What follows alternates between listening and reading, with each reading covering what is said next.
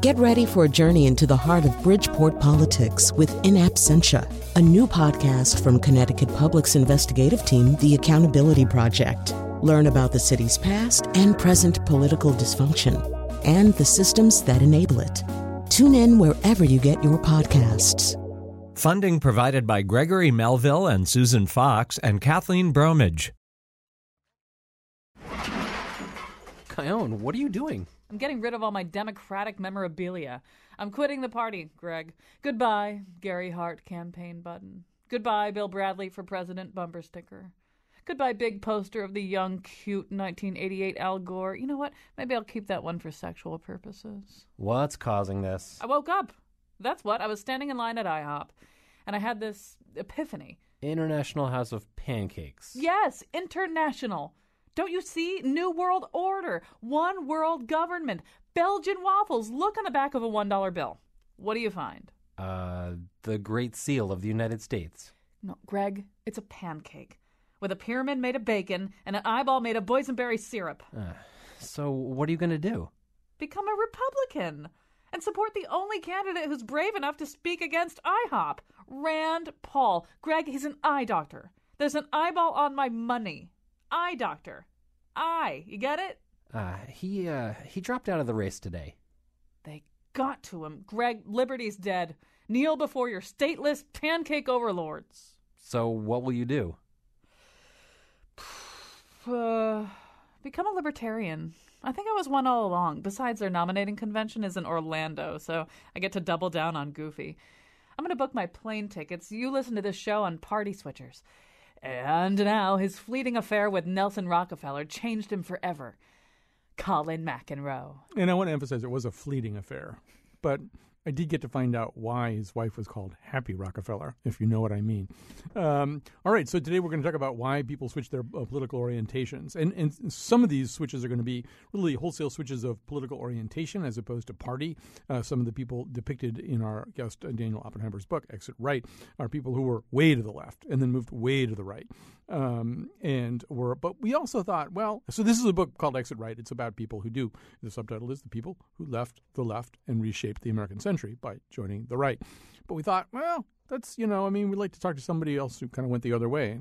One name that popped right into my mind is somebody whose work I've admired a lot over the years, Michael Lind, a co-founder of the New America Foundation and author of several books, including Land of Promise, An Economic History of the United States, and perhaps most pertinently, Up From Conservatism, Why the Right is Wrong for America. So we've got the traffic moving in both directions here. And if you have things that you want to say to us about why you might have switched political orientations at some point, give us a call, 860-275-7266. Even better, tweet at us at WNPR Colin. Daniel Oppenheimer, we're going to begin with you, Director of Communications for the Hogg Foundation for Mental Health at the University of Texas at Austin. And you've got like a book signing event, too. We should plug that before I forget, right? Yeah, that's right. And thanks for having me, Colin. Tonight in South Hadley at the Odyssey Bookshop at 7 o'clock, I will be reading and signing and being in profound ways, I think. Right. You'll be. He will be in South Hadley. That's Massachusetts. It's up by the Five College area. So go up there and see him, but hear him now. And so let's just begin with this. I'm going to have both of you talk about this a little bit, but I guess I'm curious to know, first of all, Daniel, you could have written a book that had Michael Lind and David Brock and Hillary Clinton in it, too, people who maybe went left to right. right to left. Who went right to left. I'm going to struggle to get the directions right. Who went right to left? I mean, Hillary Clinton was a Goldwater girl in 1964. She's running for president as a Democrat now. So you could have covered both sides. Was there a reason that the left to right direction was the one that you were the most interested in? So, yeah, and I'd say there are two reasons. One of them, and I'd be interested to hear Michael's take on this, is I think the left-right phenomenon has been more significant politically, and the people who are the people I write about and then other people who've gone from the left to right, I think have played a bigger role particularly in the intellectual history in America in the 20th century. So that's one reason. The other one is a very personal one, which is I grew up on the left. And though I remain on the left, a lot of my own intellectual, political, emotional process and struggle has been with the orthodoxies of the left, with what I see as its flaws, with some of the people on the left, sometimes with my parents. And so that's the sort of struggle that's personally deeply interesting to me, and in a way, this book, though there's no me in it, there's no first person, there's nothing about my story. In a way, it's my working through of some of my issues with the left and thinking about why people went further than I have and actually left. Yeah, your brother would have put a lot more of himself in it, but he warned me that he warned me there might be some missiles coming his way. All right, so Mark Oppenheimer is Daniel's brother. He's on the show all the time. So Michael Lind, let's talk about that for a second too, and maybe a place to start is to talk about your conversion, and maybe that's the wrong word, but your conversion, my recollection of your conversion, reading about it at the time, was that it actually even involved maybe some of the neocon figures who people Daniel's book. Explain how you went from the right to at least sort of the left of center side.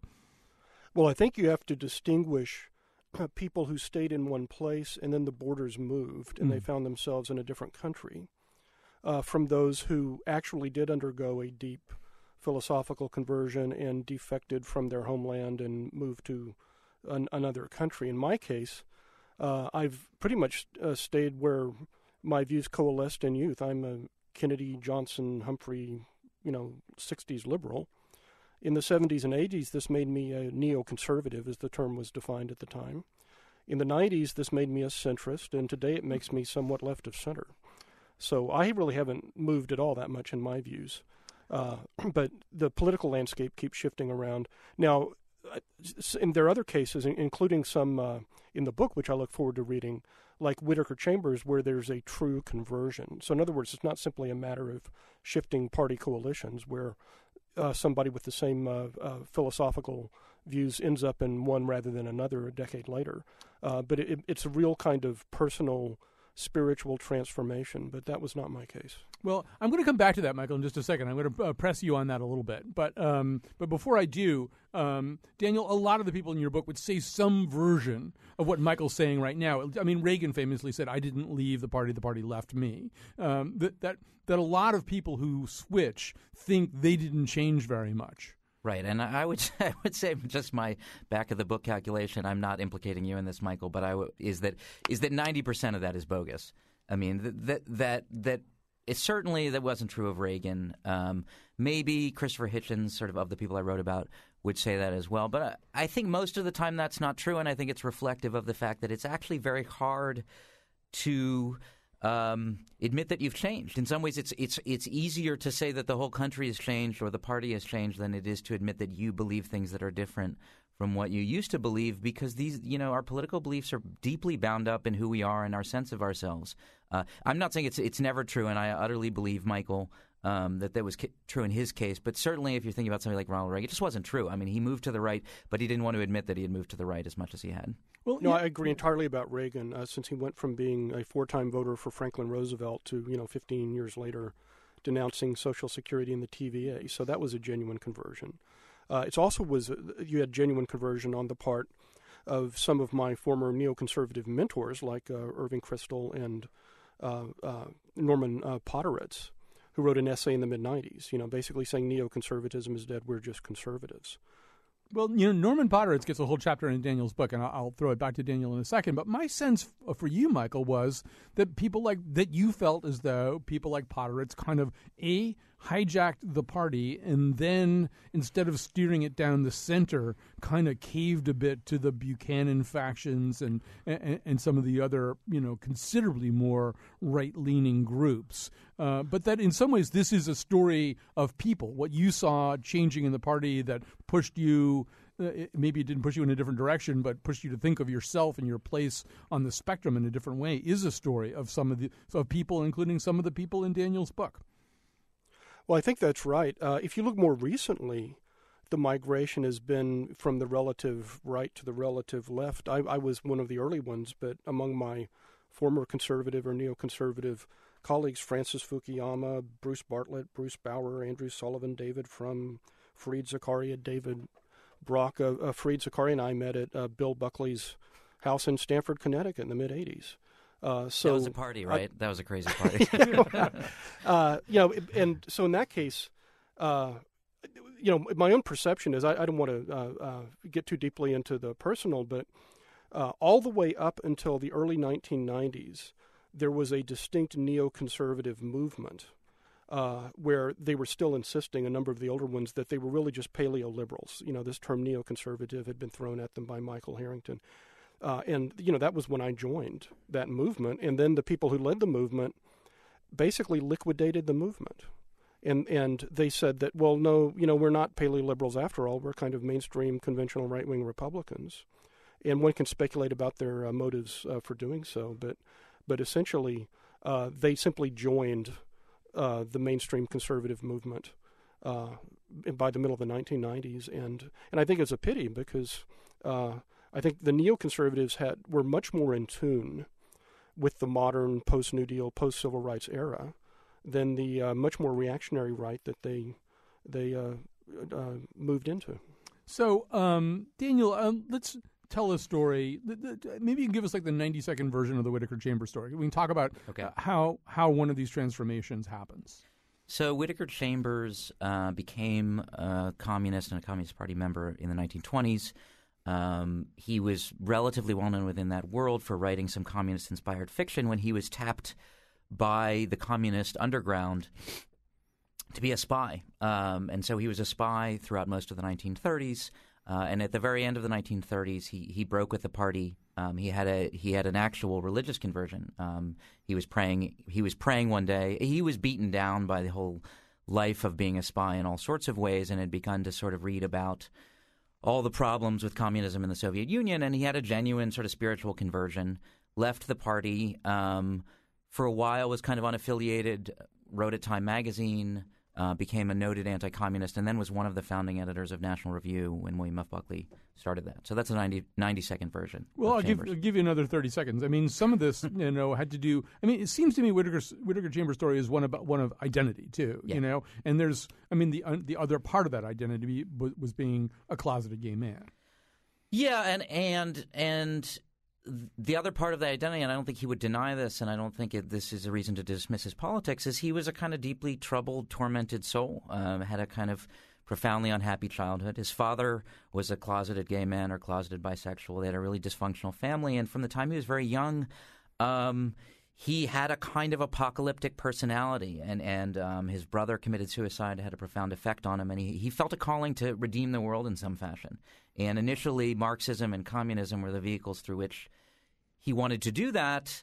And then when that fell apart, he sort of reconstituted himself as a Christian, anti-communist conservative ultimately. But yeah, I mean, it is deeply embedded in identity and pain and sometimes pathology, though I think we have to be careful about throwing that around. So, one thing that happens a lot in Daniel Oppenheimer's book, Exit Right, is that people move from the far left. A lot of them are red diaper babies or something pretty close to that, to a pretty far right, certainly in the case of somebody like David Horowitz, and we'll come to him in just a second. But, Michael Lind, I know that you don't necessarily stop there in terms of sort of talking about worldview, right? I mean, there's left, there's right. There's a lot in between. Maybe you can talk a little bit about that, about how all of us ultimately have to kind of identify or gravitate, or we do anyway, identify or gravitate to some kind of worldview.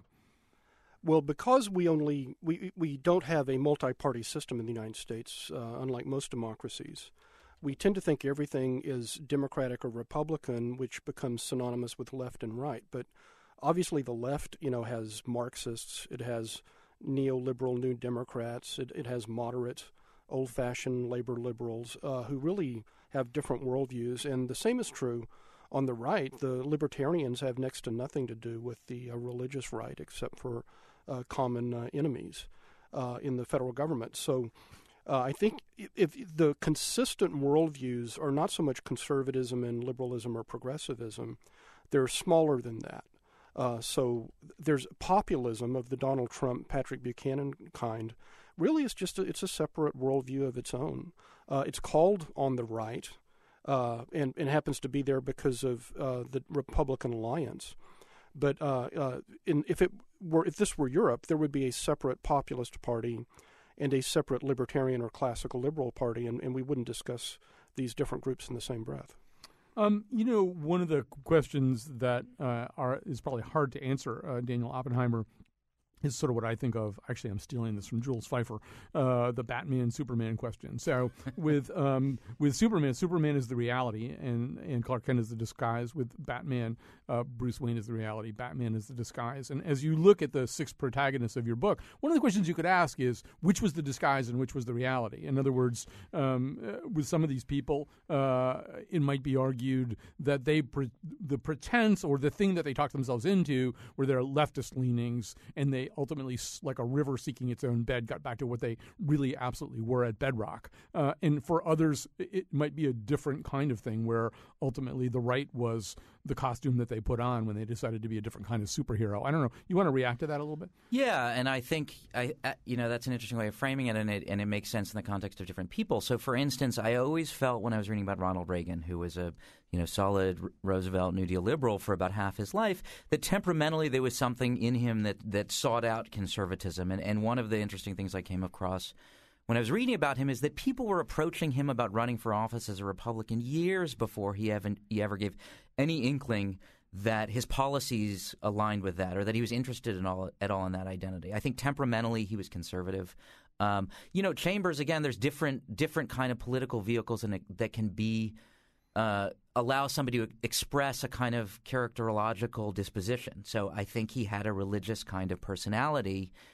People have accused Marxism or communism of being a kind of faith, but I think he fit into the Christian form of faith better than he did the Marxist one. Absolutely, somebody like David Horowitz. I don't think David Horowitz would ever have become a conservative if there hadn't been this very particular traumatic event in his life that sort of exploded his whole left-wing identity and forced him to find a new one. Yeah, and that was the murder of somebody working for the Black Panthers, somebody that he had basically recommended to go work for the Black Panthers, and so he felt a tremendous culpability about that. And I want to come back to that, and I want to come back to David Horowitz, who I feel like might be kind of all 6 people in your book are kind of outliers from each other in different ways. They're not cut from the same bolt of cloth. But Michael Lind, I don't know, maybe I overemphasize this. I've been thinking a lot about this over the last year or so, but it seems to me that, not everybody has a really well worked out, coherent political philosophy that they can explain, that they can sort of, in fact, I'm not even sure Hillary Clinton does, but that we can just sort of say, here's what I believe this, and this. But what they do is gravitate towards people who look like them. If they feel like ducks, they stand around with other ducks. They don't stand with swans. And I'm wondering for you, obviously you just rattled off a bunch of names of people that you could go out and have cheeseburgers with who were kind of with you as nominal conservatives at one point and are still with you nominally at the center, or maybe a trickle left of center. But what about milieu in general? When I say milieu, I'm talking about really boring quotidian things like the way people dress, the way people talk, the music they like, what's in your glass of alcohol when you drink. It seems to me that one of the difficulties of switching, of moving, is leaving a group of people who are familiar to you in other ways. No, that's exactly right. And unless you're willing to lose friends, you don't want to break, with that milieu. And I think particularly in the case of the neoconservatives more than of the Reagan Chambers generation, because a lot of the older ones tended to be kind of maverick intellectuals or loners. But a lot of the neoconservatives, they were this very tightly knit social group from the time they were young Trotskyists or whatever to, 50s liberals and 80s neoconservatives. And I think it was very important for them to be part of this lifelong circle of friends. And then when a sufficient number had moved from the Democrats to the Republicans, then very few of them had the psychological independence to stand up to that and just to sunder their relationships. We're getting a tweet from Red Menace tweeting, "It's unlikely that I could trade my political beliefs for the opposite." Extremely unlikely. But Daniel, kind of the point of your book is most of these people were not weekend warriors at what they were. They were people who would have regarded it as very, David Horowitz was not a casual leftist. He was about as deep-dyed a leftist as you could be.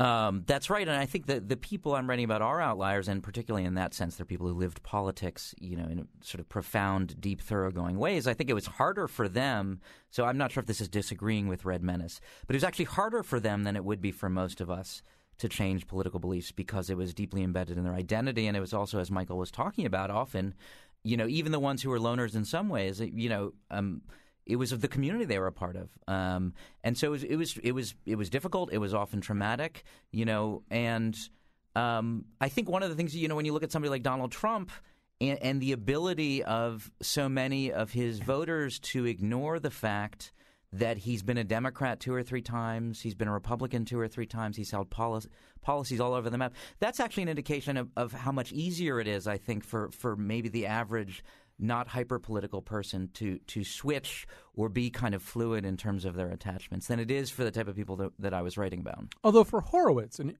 here I do have to say this. Okay, so for you and your Horowitz chapter with him casting his first Reagan vote in 84, I think. But the truth is David Horowitz has gone on to be kind of, well, in my way of thinking, just bat poop crazy, and I mean, he really has become, whatever he was as a leftist, he's become more of a rightist than that. And really, he's the kind of guy who's, first of all, he's set up a foundation with his name on it, which is also always a bad sign. And it's like the David Horowitz Freedom Foundation or something. And he's like the kind of guy who calls Barack Obama a neo-communist traitor. I mean, that would be a very typical average day of the week. That's not David when he gets out of bed on the wrong side. That's an average day. That John Kerry and Barack Obama are neo-communist traitors, which to me is an absurd statement. I mean, Barack Obama has very heavy ties to Wall Street. By no stretch of the imagination is this a defensible statement. And so that I look at Horowitz and I think, well, he's just a guy who's going to be very extreme about whatever he's going to be.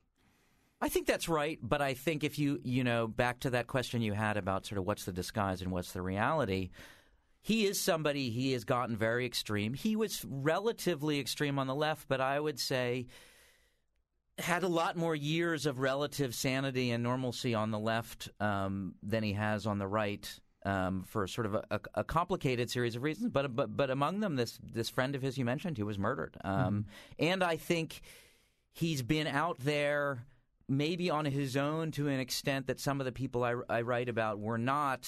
So even somebody like, Norman Podhoretz and Irving Kristol, these neoconservatives, there was a community of relatively sort of complicated, often sane people who they remained a part of even when they went over to the right, who probably tethered them somewhat more than is the case for Horowitz.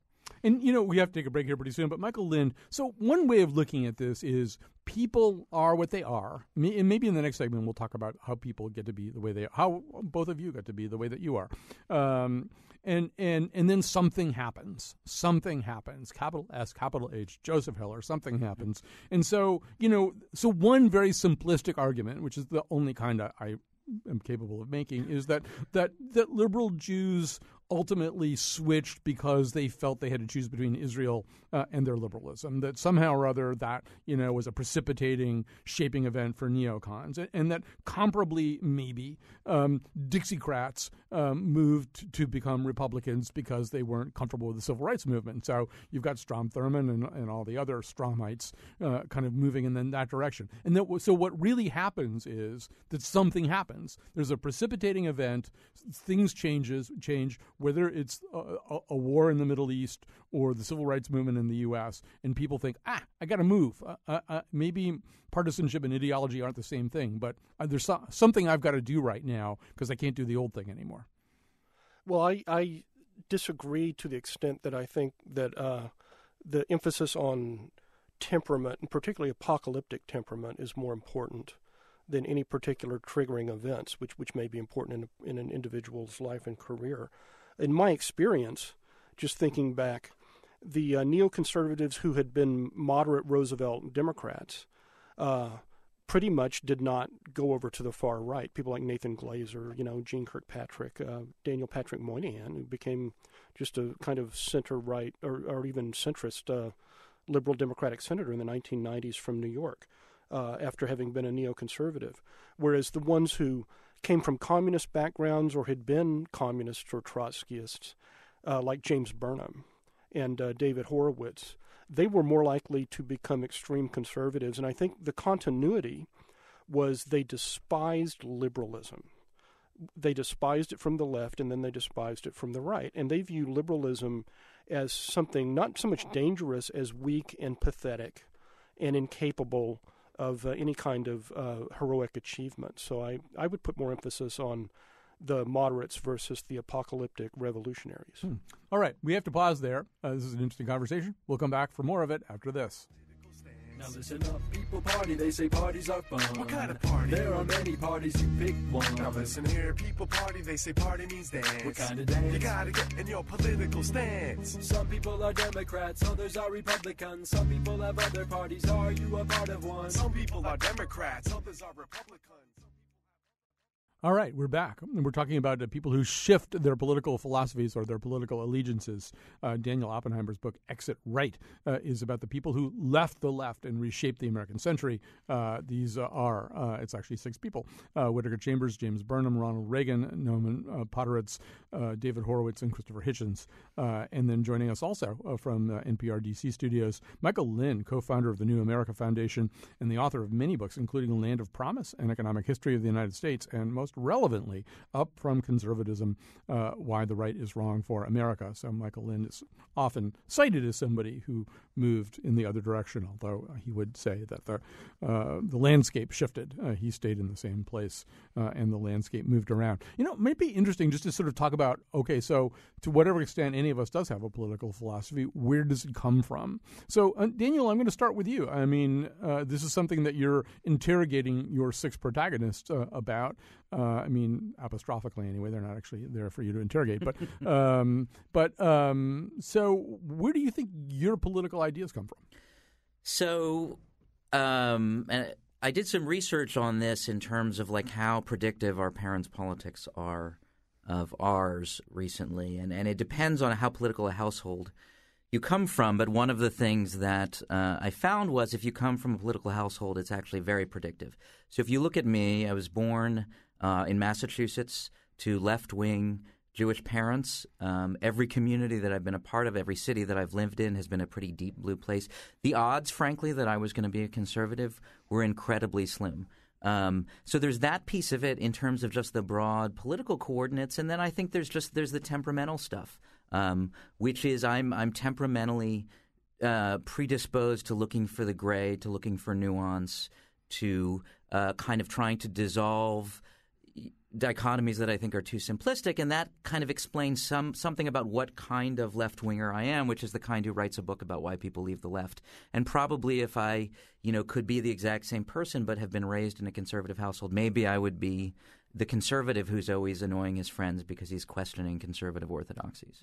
How about you, Michael? I just want to say that everything you just said is fascinating, and we've done a lot of other shows with people like Drew Weston and George Lakoff and people like that about where in fact these ideas come from, how tied they may be to either our environment or our neurology or our Myers-Briggs type or whatever. But Michael, where do you feel as though your ideas come from? Well, I think my values come from my family and my community. I'm a 5th-generation native of Austin, Texas. In Central Texas, my hometown was by always the way. Now it's my hometown, Austin. Now it is. Well, welcome. Yeah. Keep Austin weird. Right. It's too late. But anyway, from the time that Austin voted against secession during the Civil War to the present, Central Texas was more progressive. And the great formative battle in the generation before my own was that of the young LBJ and the supporters of Franklin Roosevelt against the neo-Confederate Dixiecrats. And so I'm rooted in that somewhat provincial political culture. It's a quite different political culture from that of the Northeastern intellectuals, including some of my mentors like Irving Kristol and others. In terms of temperament, I'm just naturally ornery.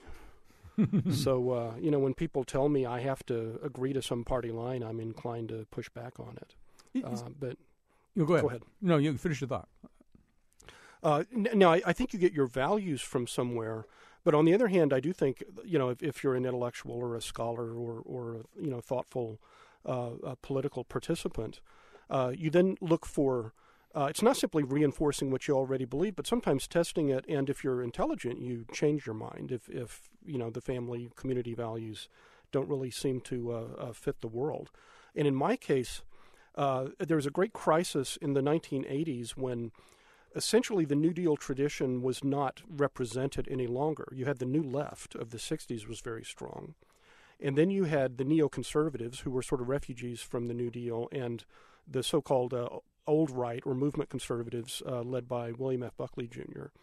And I think, that's something else. When you're in your 20s and 30s, there are certain options that are available to you, certain schools of thought.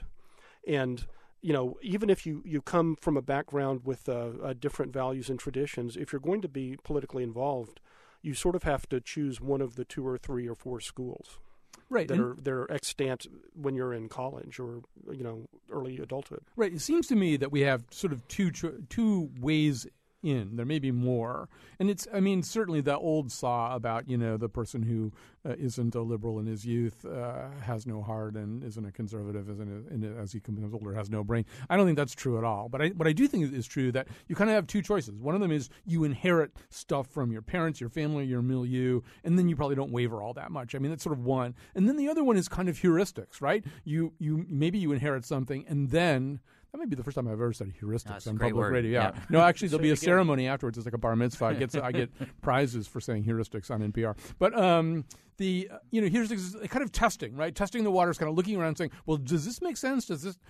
For me, I think that's been much more the case. My parents were Goldwater Republicans, and I think they kind of expected that I would be too. And, it's you start testing things and saying, well, that doesn't seem true. Or that. And when I started out as a reporter here in Connecticut in the late 70s, where the Republicans were by far a much more honorable group of people because they had no power whatsoever. So all they could do was stick up for ideals and ethics, and point out how completely power mad and unethical the Democrats were, and they weren't wrong about that. So it was easy for me to carry a little bit of this mild Republican light forward, and then I just started running into other things that heuristically didn't work for me. And I'm a registered Democrat. I just took some kind of test, and I was a 99% identification with Bernie Sanders. So my mother is turning over in her grave somewhere. But that, Daniel, seems to me to be a lot of it. But then maybe, and Michael's used the word temperament, I think maybe you have too, then you have a guy like Christopher Hitchens, who is somebody that Michael knew quite well, so you'll both be able to talk a little bit about him. But for Hitchens, I feel that temperament is almost first. He's a polemicist first. And in the ways that Michael was talking about at the end of the last segment, I guess to use the perfect Christopher Hitchens analogy, he doesn't want any water in his bourbon. He wants to take it straight. So if he's going to be on the left, he's going to be hardcore, no water, no ice on the left. If he's going to go to the right, maybe he's going to do the same thing. And he's going to do so polemically in each case. I think you're absolutely right about the heuristics. Do I get an award too? Yeah.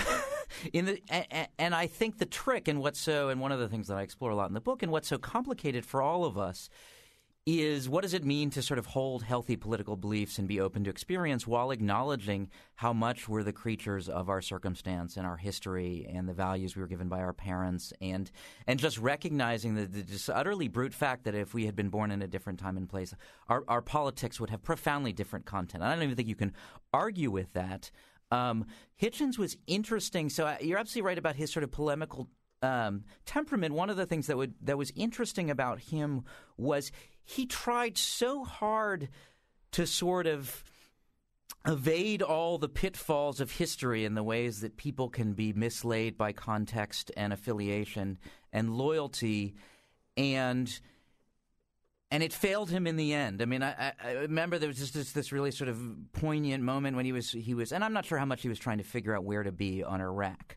But I almost feel like the clincher was his great hero, Václav Havel, one of the great sort of moral figures of the 20th century, came out for the Iraq War. And for Hitchens, it was like it gave him this permission to be for this because he had this incredibly sophisticated, he thought, algorithm for how to arrive at the correct belief and avoid all the pitfalls. And even that failed him. And And he kind of wasn't able to process that ultimately, I think, in part because of the temperament that you're talking about. If you read Daniel's book for no other reason, read it for the Saul Billow dinner party anecdote. It's so great. It's just a great Hitchens story. So, Michael Lind, you did know Christopher Hitchens well enough to sit down with him over dinner and or drinks and talk some things out. And so here's this guy who goes from really being, good old-fashioned Marxist to a supporter of the policies of George W. Bush. How do you see that particular journey? Well, I think of all of the individuals in Daniel's book, which I look forward to reading, I'm not sure Christopher Hitchens belongs. I think to his dying day, well, he told me this late in life, when we were still on good terms, that he still considered himself a Trotskyist. And I think to his dying day, he believed that he was being a consistent Trotskyist. His big campaign, other than George Bush's foreign policy, was this militant anti-clericalism, militant atheism. He never, to my knowledge, signed up with free market economics, the other defining characteristic of the right. And I think it was mad, but I think in his own view, the United States, in a kind of Hegelian way, the cunning of history, by destroying these clerical fascist regimes in the Middle East, was promoting some kind of democratic, Trotskyist, even socialist revolution. I think it was crazy, but I think it was kind of consistent. And in that sense, I would distinguish Christopher Hitchens from James Burnham, whom he most closely resembles.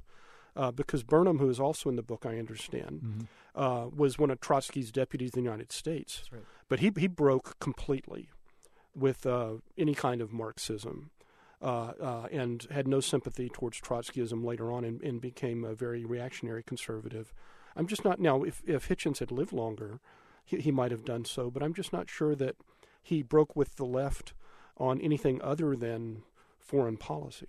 Well, I think there's also, I do think Hitchens, in some ways, all of these protagonists are different from one another, but I think Hitchens is really interesting that way. But Daniel, the other thing is, Hitchens was kind of famously oppositional, and he enjoyed kicking balls more than he cared what shape the ball was. So that even when he's at The Nation for 20 years, he's got a column called Minority Report, which is kind of a tip-off right away that I'm going to say things that probably will discomfit the core readers of this left-leaning magazine. I'm going to think of ways in which some of their shibboleths are easily discardable.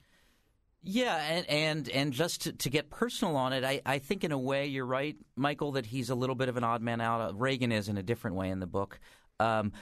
The irony is, in a sense, the book is formed around him because when I started reading Christopher Hitchens when I was in college and started reading Minority Report, it was profoundly liberating and exciting for me, and it was precisely what you were just talking about, Colin, his sense of freedom to just – I describe him in the book as kind of like the Waldorf and Statler of the left, sort of sitting up in the balcony lobbing insults. That was profoundly exciting to me and liberating, and when he started – moving away from the left, though never to the right in a sense, and really cutting sort of familial ties in a very dramatic way, that was difficult for me. And part of the sort of the germ of this book is me sort of wrestling what that meant to me for someone who was a real hero of mine. So it's true that he remained that kind of malcontent and dissident. I think what is also true is he in very decisive ways turned on the left in a way that was different from what he had done before. He severed ties with the nation. He started insulting people whom he'd previously been admirers of in ways that he just never would have before. So, it's complicated. He never became a conservative, but I think he left the left in a pretty decisive way. And it might go back to Michael's point about hating liberals or liberalism. Yeah, and I was so glad you made that point, by the way, Michael. It's not in the book explicitly, but it's something that I've thought about a lot. A lot of these guys on the left and the right, they just have a sort of profound contempt for liberals, which unites them and is part of the reason why they couldn't do what so many other people did, which was move from the hard left to the center left or a kind of soft social democratic left. That wasn't an option for these people because that was precisely the space that they had such contempt for. We're going to take a histrionic element to it. Yeah. Let's grab a quick break. We'll come back and we can come back to that thought. But I'm just watching the clock here. We'll come back. We'll take a break. I'll be back after this. Shut the door on immigration, and if a few companies don't pay tax, let's not grumble. What's the harm in that? There's no harm, baby. Austerity. Let's get rid of foreigners. What he means is let's practice green.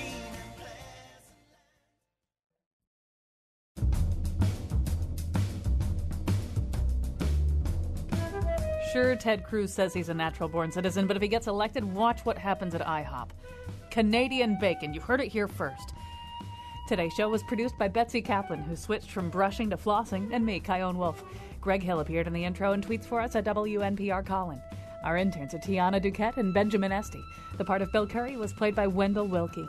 For show pages, articles, and proof that Now and Here switch to Here and Now, go to our website, WNPR.org/Colin. On tomorrow's show, the influence of basketball on Obama and vice versa.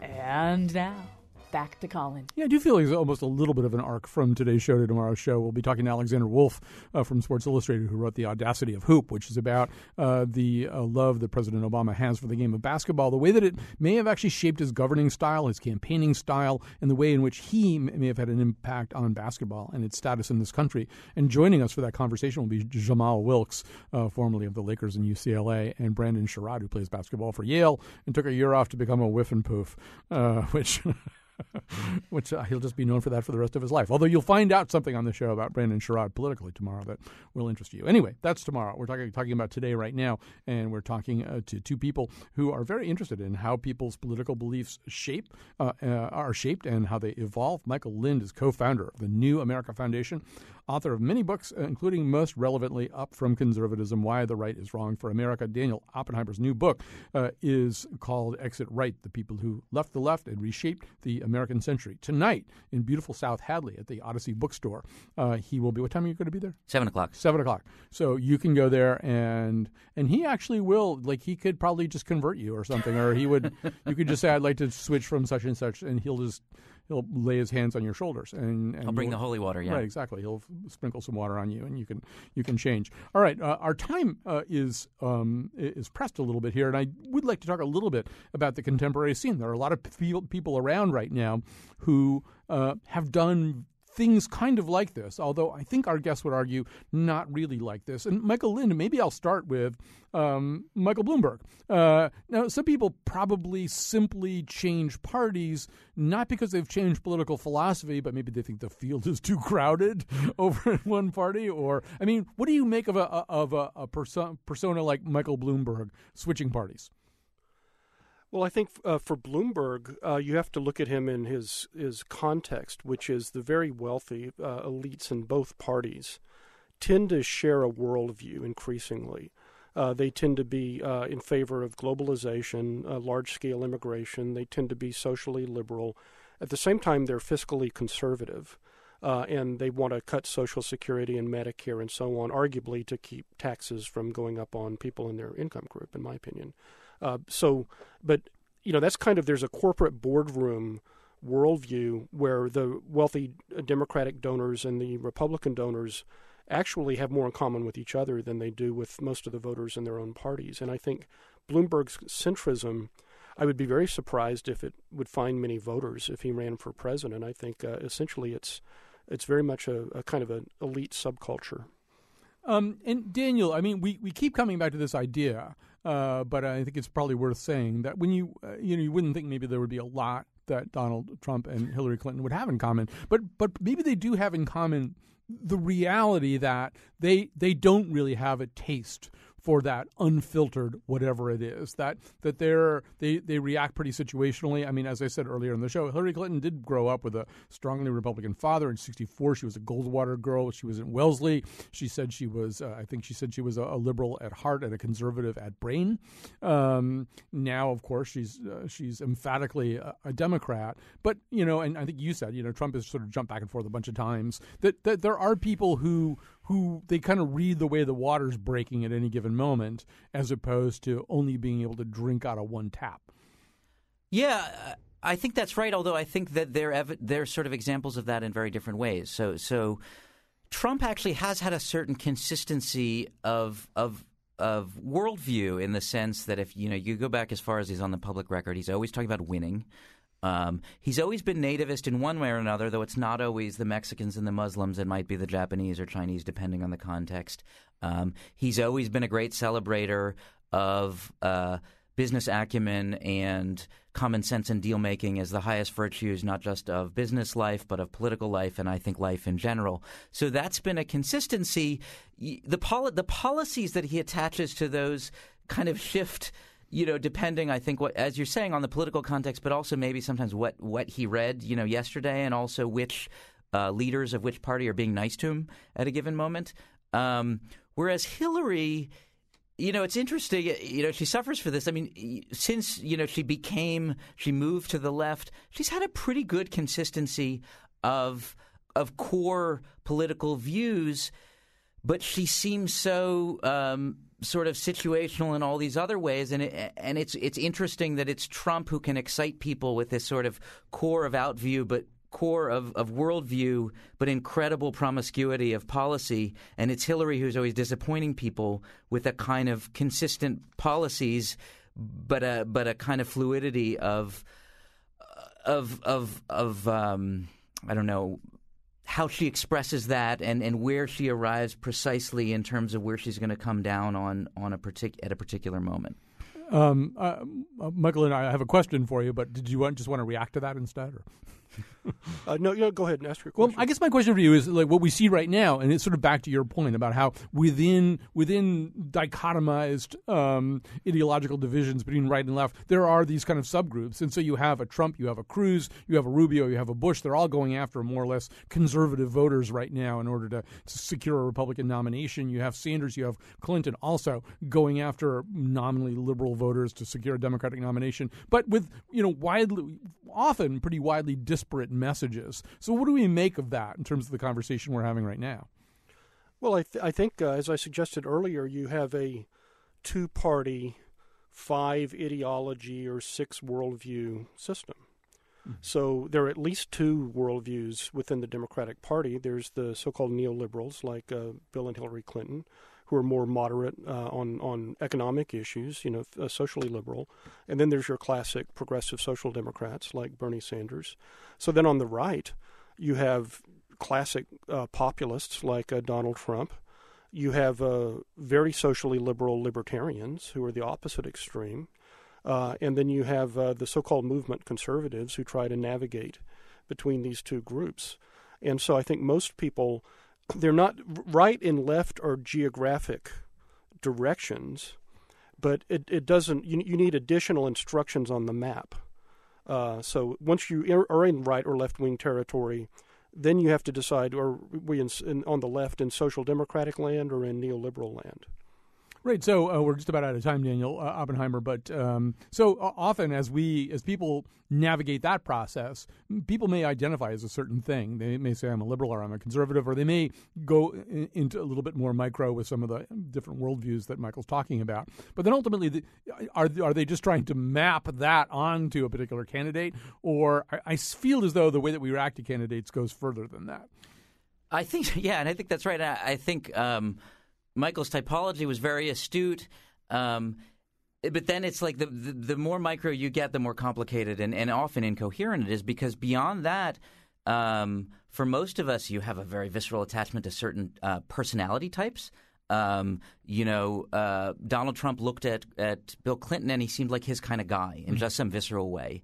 And he looks at Barack Obama and it just pushes his buttons. He's not his type of guy. So along with all of those sort of political typologies, that it's even more complex than that, because we're assuming that individual people who are not sort of political professionals or journalistic professionals have a coherent ideology and have a coherent worldview. And in fact, I think often they don't. And often, even if they do, it can be in tension with all sorts of other things going on in their psyche that they may or may not be aware of. Right. Not surprisingly, David Brooks today has a column about Donald Trump about manners.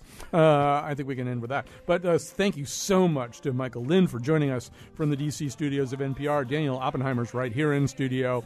Run on up to South Hadley, Massachusetts, if that's anywhere near your orbit. He'll be there tonight at the Odyssey Bookstore.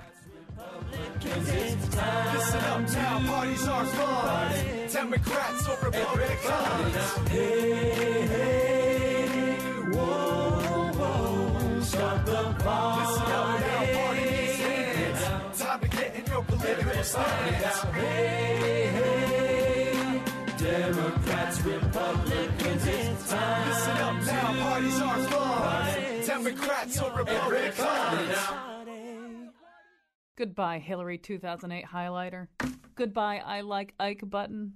Goodbye, Ulysses S. Grant beer koozie. And good riddance, John Adams retractable lanyard holder. Real Americans prefer their lanyards stationary.